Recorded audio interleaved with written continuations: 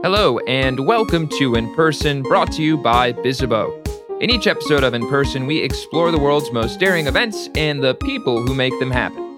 In case you and I haven't already met, I'm Brandon Raffles. In this episode, I had the chance to speak with Steve Randazzo, founder and president of ProMotion Incorporated, an award-winning experiential marketing agency located in St. Louis, Missouri. Since 1995, ProMotion has helped B2B and B2C brands and agency partners drive business outcomes with experiential campaigns. With over 30 years of experience in the industry, Steve has worked with clients like the Walt Disney Company, Hewlett-Packard, Anheuser-Busch, Citgo, NBA, and many other great organizations. For years, Steve has been an outspoken advocate of live experiences, speaking at various events and contributing articles to various publications on the subject. Recently, Steve published a book entitled Brand Experiences: Building Connections in a Digitally Cluttered World. Having read the book myself, I can say that it is a thoughtful exploration into the power of experiential. During our conversation, we talked about Steve's journey through the industry, his advice for brands trying to break through not only the digital clutter, but also the event clutter, measuring return on emotion, and how to charge your brand with purpose. Okay, let's get to it.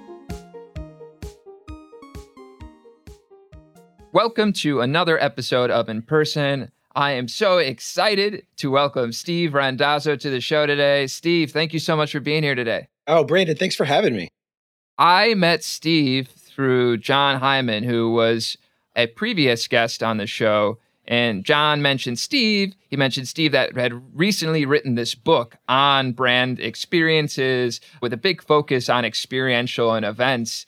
And I thought to myself, I want to learn more about this guy. So I was so pleased when John was able to connect us over at Experiential Marketing Summit way back then.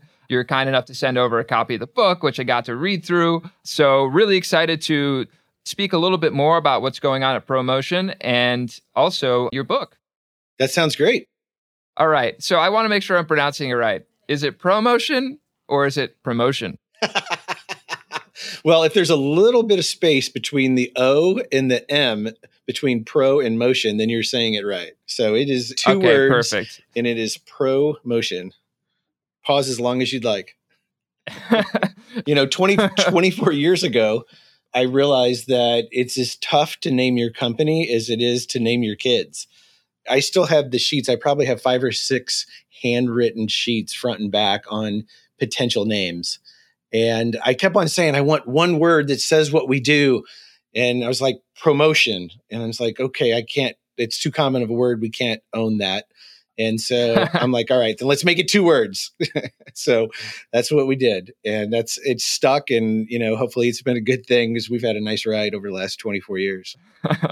That's great. And, ProMotion is this experiential marketing company. You've worked with the likes of the Walt Disney Company, Hewlett-Packard, Anheuser-Busch, Citgo, NBA, and a lot of other really big brands. So to set the stage for today's conversation, could you tell us a little bit more about ProMotion and what you all are up to?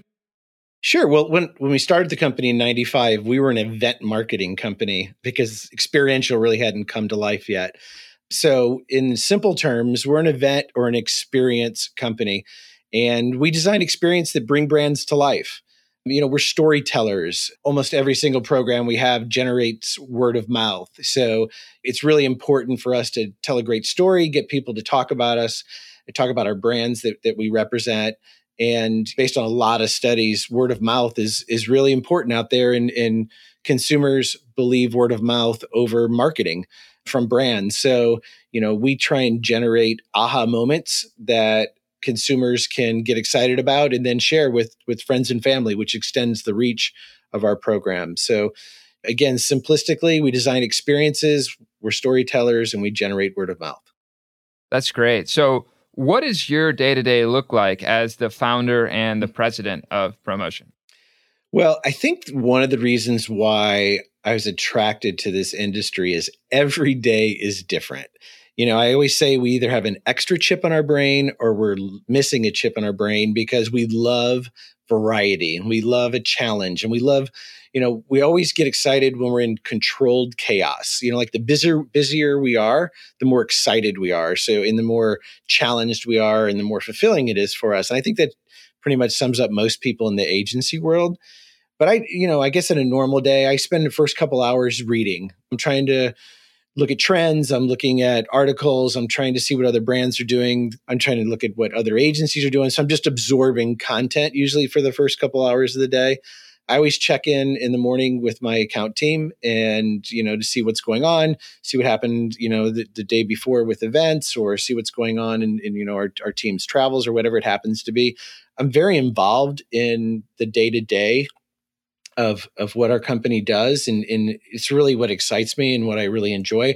We were much bigger at another time in our history. And I just realized that it wasn't as much fun for me because we were too big for me to really make an impact on every piece of business that we had. So we made a decision to only work with 10 clients at a time. And that's kind of a magic number that, it's easier for me to be able to be involved in each piece of those business. So I also spent a lot of time, probably almost half my time, just in the biz dev area of our agency. And, either I'm connecting with potential prospects on LinkedIn, or I'm writing an article, or doing something that gets us more awareness in our industry. So we promote on LinkedIn and Twitter and Facebook on a daily basis. So we either have some kind of content that we've produced or someone else's content that they produced that we would put out there into the digital world. Sure. And I think it's really interesting what you said about only working with 10 companies, 10 brands at a time. Do you think that's something that other agencies on the whole are doing, or in your experience so far, it's a bit rarer? Yeah, I don't know anybody else who really limited. It's not 10 brands, it's 10 companies. So we may have a company that has multiple brands, but I don't know if anybody's doing this. Most agencies are just trying to grow, and that's their number one focus. And our number one focus is we're trying to grow our brands. I would be extremely happy with the same 10 brands every year in and year out, that we continue to grow and have great results with. That would be wonderful. Unfortunately, some brands, just their life cycle, maybe they do a program with us for 2 to 5 or 10 years, but then that life cycle's over and they're on to something else. Or they come to us, like Disney, we haven't done a program probably in a couple of years with them, but we've done so many different projects with them over the past 10 or 12 years. They basically come to us for a specific type of activation. It's usually their national tours. And so maybe we don't work with them every year, but we continue to work with them in nice cadence.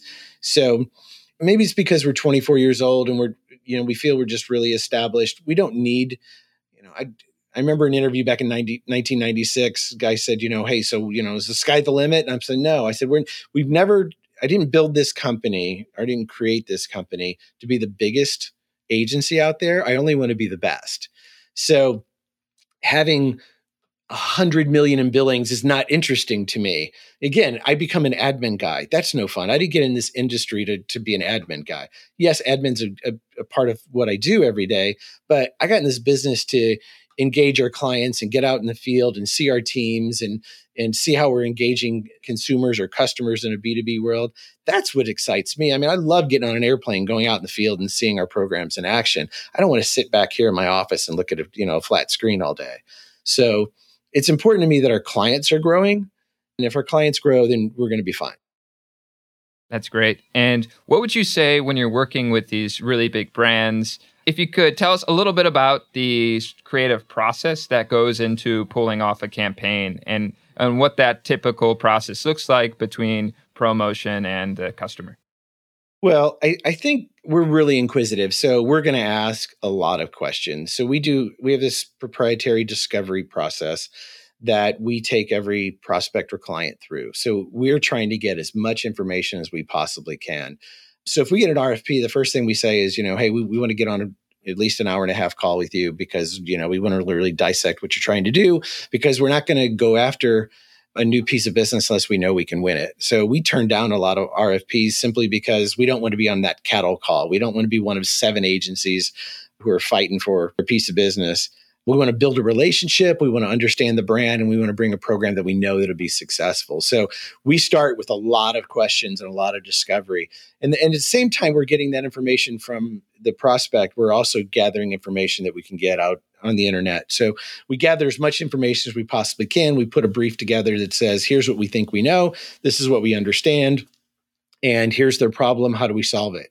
And usually, depending on the scope of the program, we'll have 2 or 3 different brainstorming sessions. And, maybe the first one was with everybody here, and then we break it down to smaller groups based on some of the ideas. And then we start building the deck, and we start talking about how to package this and what's important. And sometimes what they ask for is not what we think they need. So we'll go back to the prospect and say, hey, I know you've asked for this, but we don't believe that's the right answer. Are you open to something else? And sometimes they say yes, and sometimes they don't. And, we just react based on that. But that whole creative process is something that has morphed over time. We've learned so much. We've really figured out kind of what we're really, really good at and things that we just let go because it's fun to work on new opportunities, but it also takes a lot of time and energy and resources. So we only go after programs that we know we can win. Cool. So what's one of the coolest campaigns you've ever pulled off? Okay, so the next question after this is going to be, which kid is your favorite? Is it your daughter or your son? We've done a lot of fun stuff. For 14 years, we did a lot of really cool sports marketing programs with Anheuser-Busch. They were our first client. We did a lot of really cool stuff with them. That was neat to, go to a PGA event or go to a NASCAR event or go to an NFL event or, whatever it happened to be. I mentioned Disney earlier. The Disney stuff. God, I love working with Disney. I mean, they have so many fanatics, and that's what we strive with all of our programs, to build fanatics for our clients. So the Disney programs are cool because Disney people are fanatics. I mean, they show up at our events dressed as Disney characters. Their kids are all dressed up, and that's cool. That stuff is cool. So we've done a lot of fun stuff. I think ultimately my favorite programs are the programs that work, the programs that drive huge results, and our clients, get all these accolades. And we always say we want our clients to be rock stars and in their companies. And that's what we strive for, which each program is over delivering. So our clients become rock stars. And when they walk in to say, hey, we spent X dollars and here's what we got back, their boss is really excited about it and they get that money again. So there's a lot of cool programs. My favorite are the ones that, like I said, that really deliver. Cool. So shout out to, I guess, Anheuser-Busch there being one of your first clients that really helped promotion take off and grow. Yeah. That was back in the pre-InBev days when all their marketing was here in St. Louis. And, I still remember that day where they made a phone call and said, hey, can you come down? We want to talk to you about an opportunity. And I still remember the drive down there, and I was nervous. And, I'm 31 years old. I just started my agency, and pulling up and seeing the big Budweiser sign and go, hey, this is big time. This is what you've always wanted to do. Go make it happen. So, about a month later, we walked out with our first project. So that was about 6 months into the life of the company, but about a month after our first meeting. And like I said, we did a lot of really fun stuff, a lot of great people who used to work there. And it was a lot of fun. They were really good to the agency world here in St. Louis. Wow. Okay. So for the next section of our conversation, I'd love to talk about your book, Brand Experiences. So again, I read it. I thought it was a really great overview of different ways that brands can think about experiential. There are a lot of great examples and even some tactics when it comes to implementing experiential. And one through line that really stood out is this emphasis on active versus passive campaigns. Mm-hmm. So for our listeners who maybe haven't yet started to read the book, how would you define an active campaign and what does it look like in action?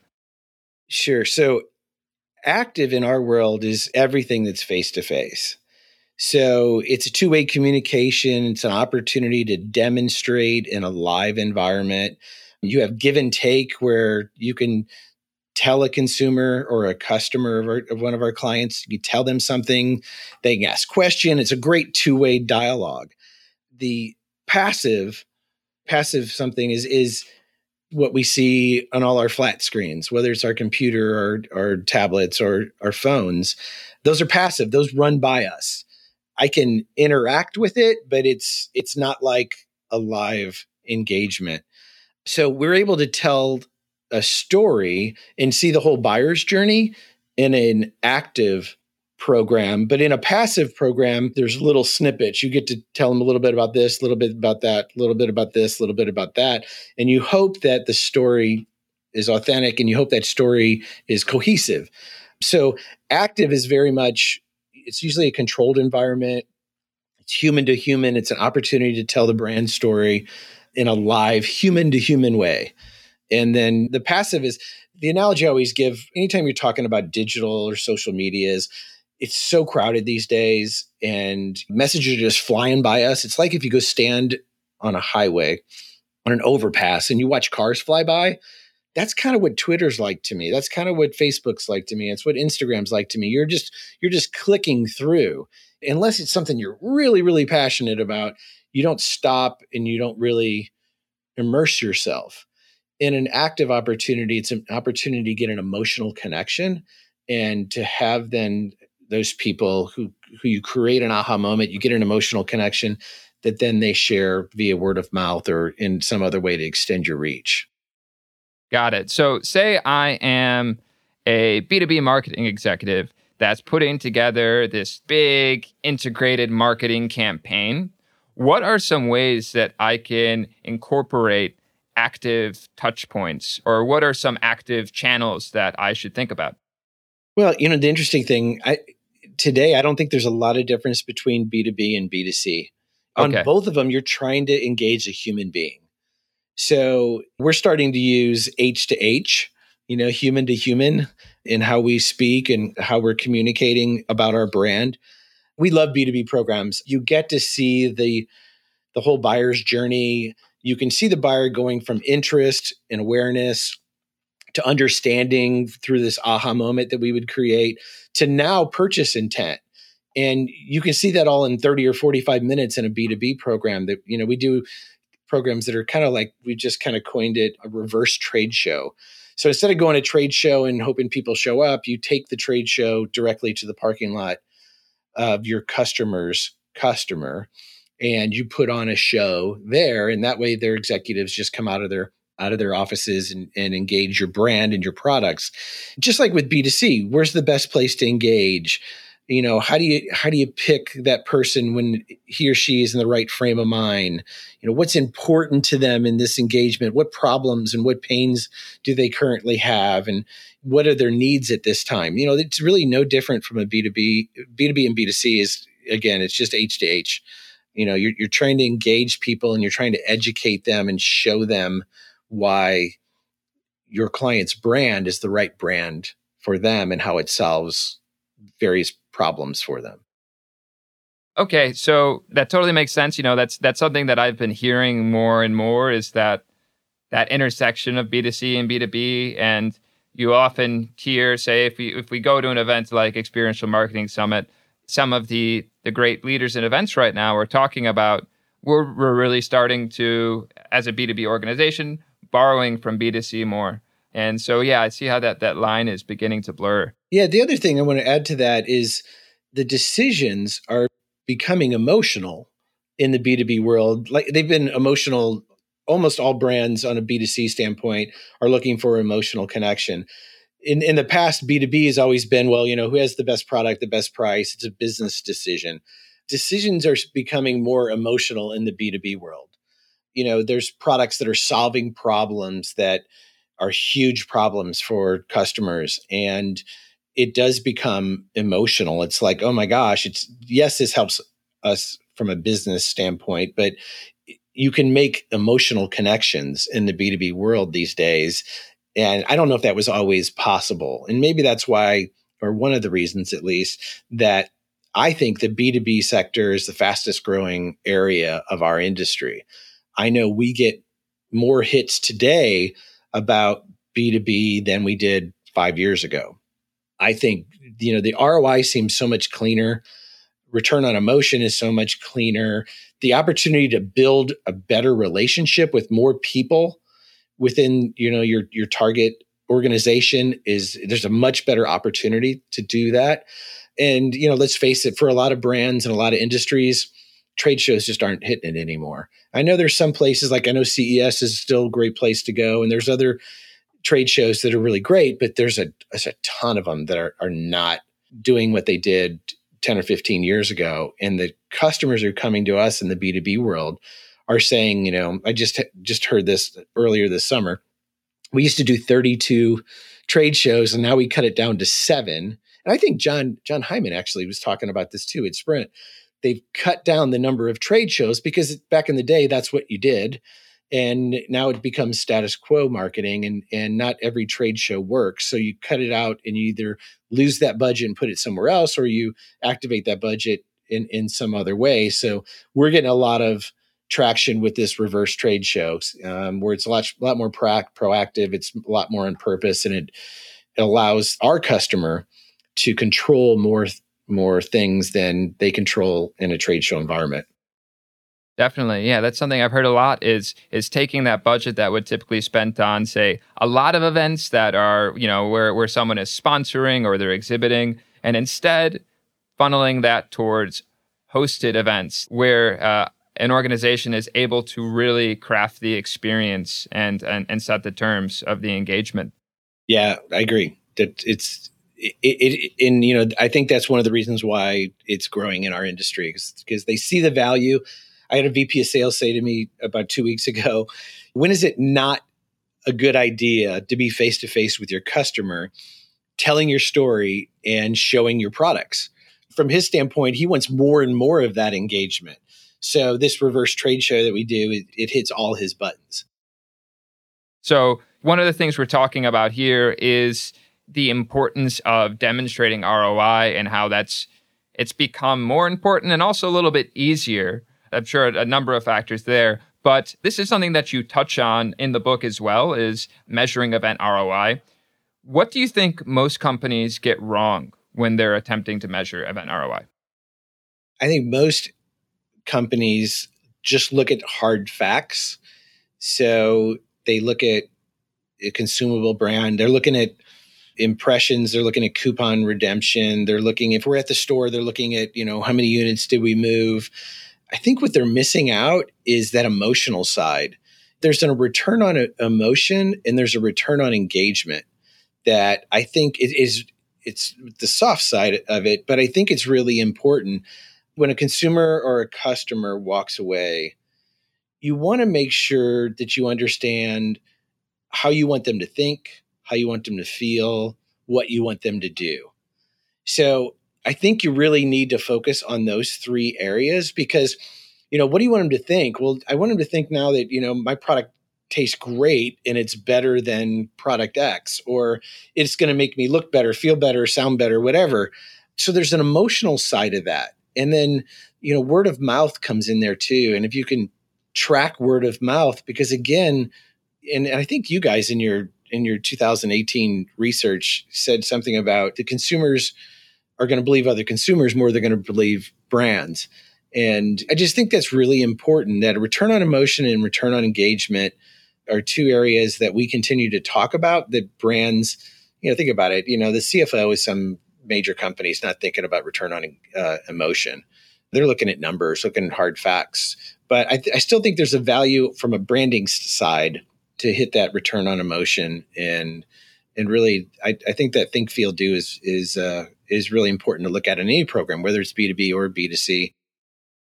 Yeah. So, it's one of those things that I totally agree with, but it's one of those things that's also, it's kind of challenging, right? Because it's easy to point to those numbers, those data, and sort of wipe your brow and say, phew, we're above the line on this activation, this event, whatever it may be. It's a little harder to go to the CFO or the CEO or the CMO and say, yeah, but the experience. Now that said, speaking to some individuals who are involved with some huge, what I would think of as total flagship events, I've heard that this return on emotion is kind of their main metric, but I think it just gets a little difficult when it comes to measuring it. Do you think, you mentioned, sure, like in a post-event survey or something like that, we can ask if people are satisfied with the event experience and hope that they'll be promoters of the brand in the event or activation moving forward. Any other thoughts on how organizers event directors, marketing directors can sort of prove the value of this return on emotion? Well, another tactic we've used to really to understand what the consumer sentiment is after an event is we've asked them to shout out on their social that they've been at the event and what they think about the event. And if they do that, we give them a hat or a t-shirt or something. So I think that's fairly authentic information. I don't think anybody's saying something great about a brand just to get a hat or a t-shirt or whatever it happens to be. I mean, we did it with Snapple a few years ago. They had a new flavor that we were promoting, and we just said, hey, if you do a 10-second video on your experience here, we'll give you a Snapple t-shirt. And so we learned a lot about what they thought of. We didn't give them any direction. We didn't say, say this or say that, or we'd really like it if you said this. We're just like, hey, tell us about your experience. And we captured all those moments, and Snapple was able to utilize those in their social. And I think that tells you a lot about what consumers are thinking about your brand, because I think it's more authentic. It's that consumer content that everybody's looking to find. We did a program with Fiskars a few years ago. Also, they have lawn and garden equipment, and we videotaped people experiencing their products. So we kind of did, the old Pepsi challenge: do these shears and cut a branch, and then use the Fiskars shears and cut a branch. And it was funny because like most of the people go like, "Oh my God, these cut like butter."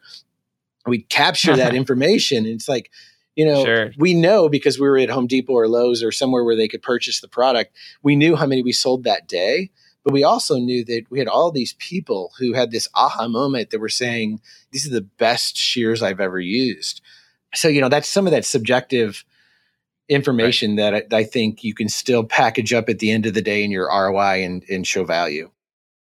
100%. And it's something that I think a lot of our listeners would agree with, is that one of the greatest joys in planning events is getting to see the faces on the people who attend them when they're having a great time, when they're experiencing a product and they're loving it, or they're meeting new people, or they just went to a session and they learned a ton and they're feeling inspired. And this makes me think of how in your book you did spend a good amount of time in the third part of it talking about the importance of authenticity, of values, and of having the right people to bring those to life. So for our listeners who are still like trying to embed this sense of purpose, this sense of authenticity into their brand, what would you recommend? Well, I think the first thing you do is you need to do a little bit of an audit specific to your customer base and what's important to them, to try and attach yourself to a cause that doesn't resonate with your audience is just a missed opportunity. So there's a lot of brands out there who do a lot of great work. Going back to the Experiential Marketing Summit, I don't know if you saw, Zappos did one of the keynotes at lunch. And what he spoke about was they knew that pet adoption resonated with their audience. And so I think it's over Black Fridays, what he said, they do pet adoption, and it really resonated, and they got great results, and it's something they do every year now. So I think it's really important to find something that your fans are passionate about and then develop a program around that. And I think another thing that's really important is you can't be self-serving here. You can't do it because it's going to help your brand or it's going to sell your products. You have to do it for the real reason. You have to help that cause, and 100% of your focus needs to help that cause. So being authentic and finding something that your fans are going to be passionate about, I think are really important. And there's a lot of great examples, in the book and out in the marketplace. Specific brands are doing that well. So just last couple of questions. Who is an influential marketing or events executive who has had a major influence on your career? Wow. I was really lucky. My first two bosses taught me a lot about business, about people, about events. My parents taught me kind of how to be a human being. So, do what you say and then give them a little bit more. Over delivering is always better than under delivering. But those first two bosses, my first job was with the Kansas City Royals, and I learned so much about consumer behavior and doing events. Every day was an event. Every time the team was in town, we had an event, and that's what I was involved in. And then my second job, I was with a regional soft drink company. We were in like 38 states and privately held, and Don Schneeberger owned that company, and he was just amazing and taught me a lot about how to run a business and what to look for in a business. And he's still a mentor today to me. So I'm fortunate. I try and give back. Anybody asks for help, I try and give back because I've had a lot of nice people who've helped me along the way, and I think it's good to give back. So speaking of family, I understand that you have a daughter and son, both of whom have had opportunities to be involved with campaigns at ProMotion in the past. So why have you vetoed making ProMotion a family revenue stream? Oh, that's funny. Well, my daughter Paige just graduated from the University of Missouri. She has a finance degree and an entrepreneurship degree, and she's always wanted to be in finance. So that's what she's doing. She moved to Chicago. She's doing great in her first job. And then Steven, he's a sophomore in college. He's a business degree in entrepreneurship also. So I'm really proud that both kids wanted to learn more about entrepreneurship. And I guess Steven still has a chance to be in the organization officially, but I've got some friends who have family businesses, and they all say, let your kids go out for 5 years and, work in other industries and do other things before they come into your company. It's a good opportunity for them to kind of see opportunities before they come in there. So who knows? Maybe something will work out for Steven. He's got 8 more years, I guess, until that window would open. 3 more years of college and 5 years after that. So we'll see. Never say never, but sure. But right now that's not the game plan. It is, we're not working towards an heir apparent. My first baby was ProMotion, and so my company's older than both of my kids. If I'd started the company maybe 10 years ago, maybe there'd be more of an opportunity for them. I really love that very inquisitive approach that you all have. Say I'm an organization and I want to work with you. What would be a piece of advice that you would have for me? Well, we have a lot of companies who come to us and they know exactly what they want. And we have some that come to us and they're like, here's our problem. We have no idea how to solve this. We're looking into experiential as one of those ways to solve it. If the prospect is extremely honest and answers questions and really wants to help us learn their business and learn what they're up against, those are the best relationships. Those are ones we want. The kind we don't like, and maybe this is easier to talk about, is the ones that say, well, we're not going to tell you what our budget is. We're not going to tell you how many agencies you're up against. We're not going to tell you if there's an incumbent. We're going to give you a bunch of information, but you can't ask any questions because we think our brief is really great.